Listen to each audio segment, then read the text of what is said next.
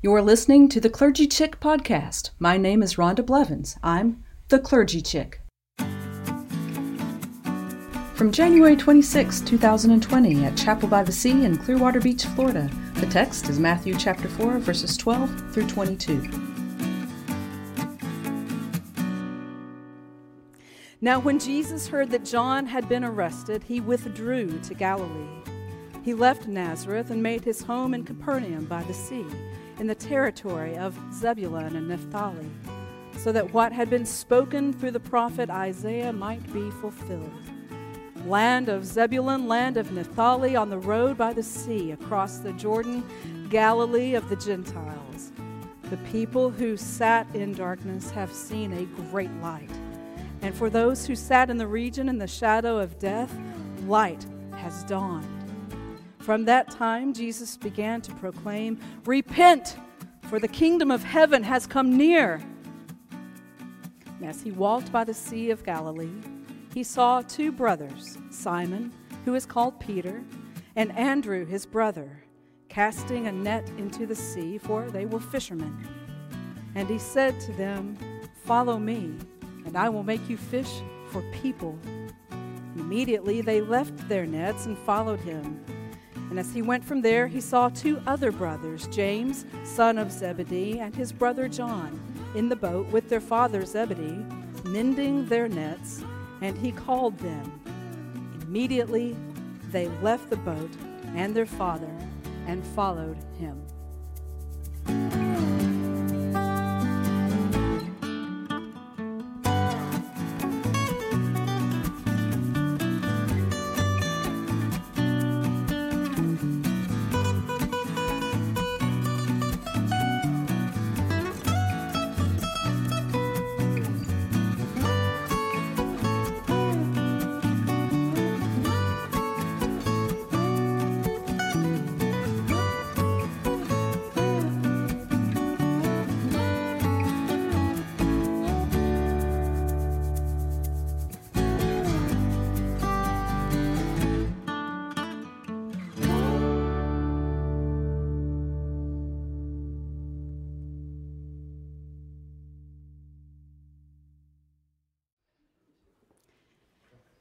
I am the net of Zebulun and his sons, James and John. I'm the net that was broken on that day that charismatic preacher, the rabbi, he was walking along the Sea of Galilee.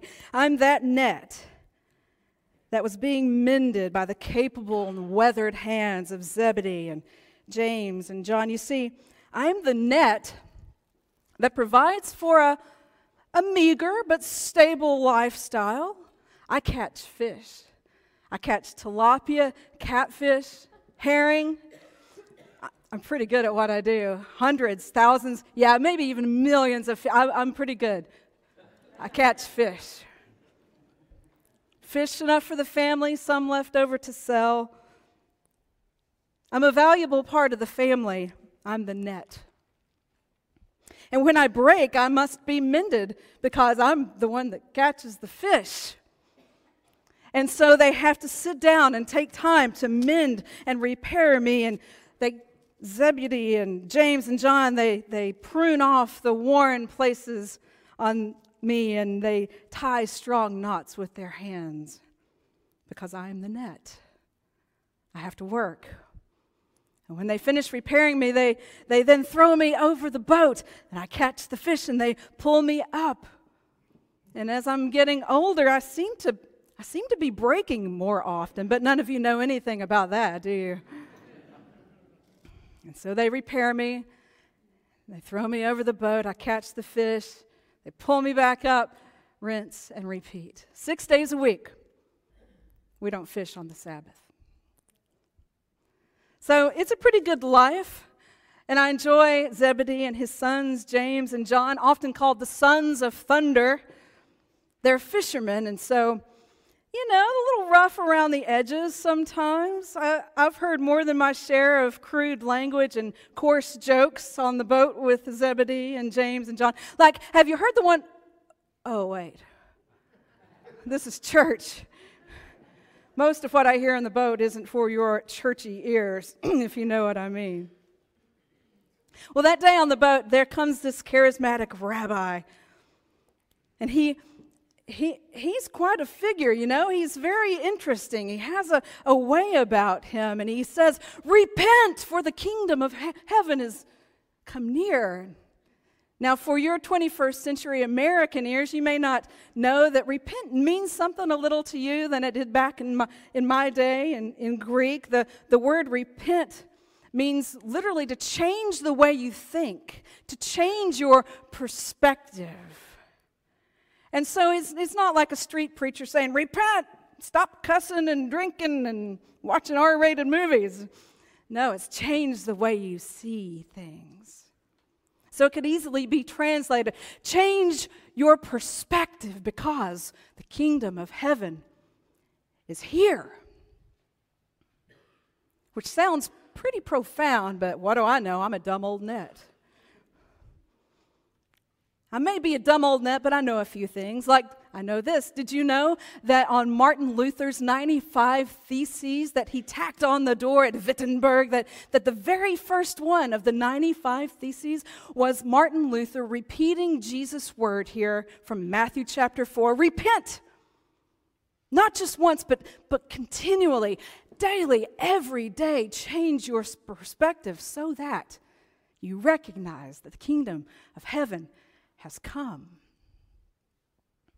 Well, back to the Sea of Galilee, and there on the boat, and that charismatic rabbi is saying, repent, change your thinking because the kingdom of heaven is at hand. There's another thing your 21st century American ears may not pick up, and it's the fact that him using that word kingdom, oh, that was radical.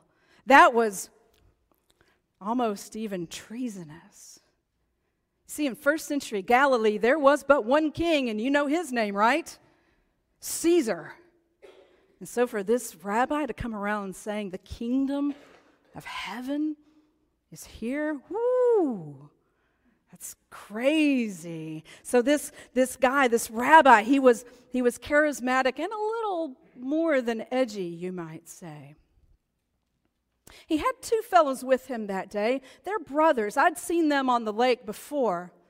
Simon and Andrew, I believe they were called. And it was curious, odd. I didn't think much about it at the time, but what were those boys doing with that rabbi instead of on the boat on a good fishing day? And where was their net? Surely they hadn't left their net behind. Anathema! No. But there Jesus was, all his charisma with Simon Peter and his brother Andrew, and he looked out at the boat where I was with Zebedee and with James and with John, and he called to the boys. And he beckoned them to come with him. And there I am, and in their hands, they're mending me like they do. And James and John, they looked at each other. And they looked at their father Zebedee in the boat there. And they looked at me. And they took me. And they handed me to their father. And they got out of the boat lickety-split, just like that, to follow that charismatic rabbi. I didn't see the boys much after that day. Zebedee and I continued to go out fishing. I still caught a lot of fish. Sometimes some of the other fishermen around would ask Zebedee about his sons, asking him how they were doing, and Zebedee would answer sort of wistfully that they're following the rabbi. They're learning from him. They're with Jesus. And I heard that they were with Jesus for the next 3 years. That they were even with him when he went down to Jerusalem that time that he was executed by the Romans. And they have a pretty interesting story to tell about that. After after that Jesus fellow, after he was executed by the Romans, James and John, they say that they saw him again, that he rose after 3 days, and that he appeared to more than 500 people, including James and John. And if he were with you today, if they were here, if James and John were here with me today, they would tell you about their 3 years with Jesus, about how they heard him deliver this Sermon on the Mount, and how they saw him feed 5,000 plus people with nothing more than a few fish and loaves, and how they saw him walk on water, and how they went up on a mountain with him and saw him transformed into radiant light, and how he was crucified and rose again, and then the Holy Spirit, something called the Holy Spirit, fell on them, giving them courage and strength and power to tell the story. And that's what they're doing now, 2,000 years later, with you. Do you realize how remarkable it is that 2,000 years later, you're hearing from James and from John? You know their name. They're just fishermen. They weren't rich or famous or powerful. They hadn't appeared on Dr. Oz or Tyra. They weren't preachers or prophets or politicians or pundits or poets. They were fishermen on the Sea of Galilee.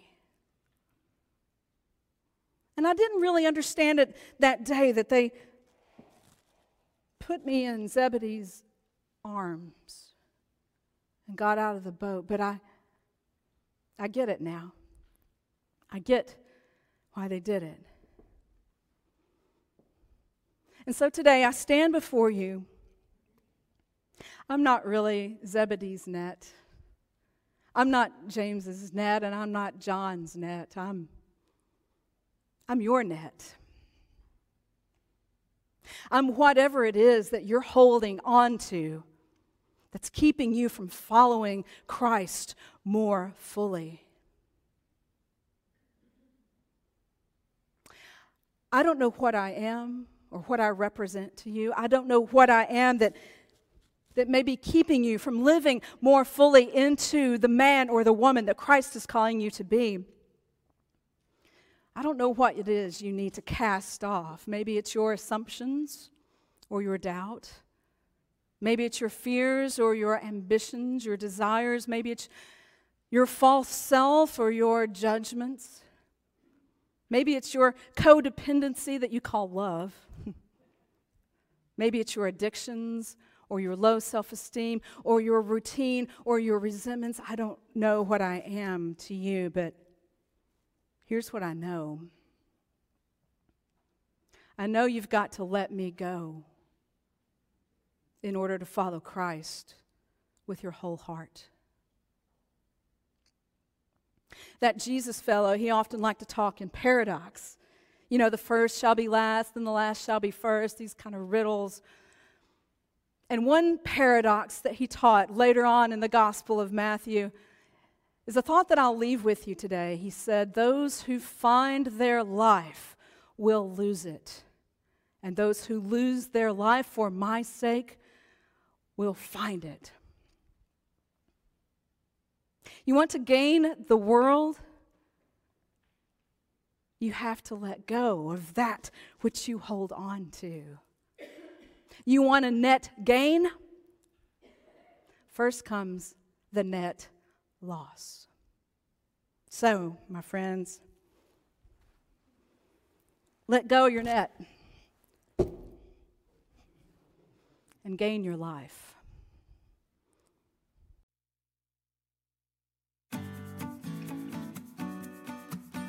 Thanks for tuning in to the Clergy Chick podcast. Until next time, keep on shining.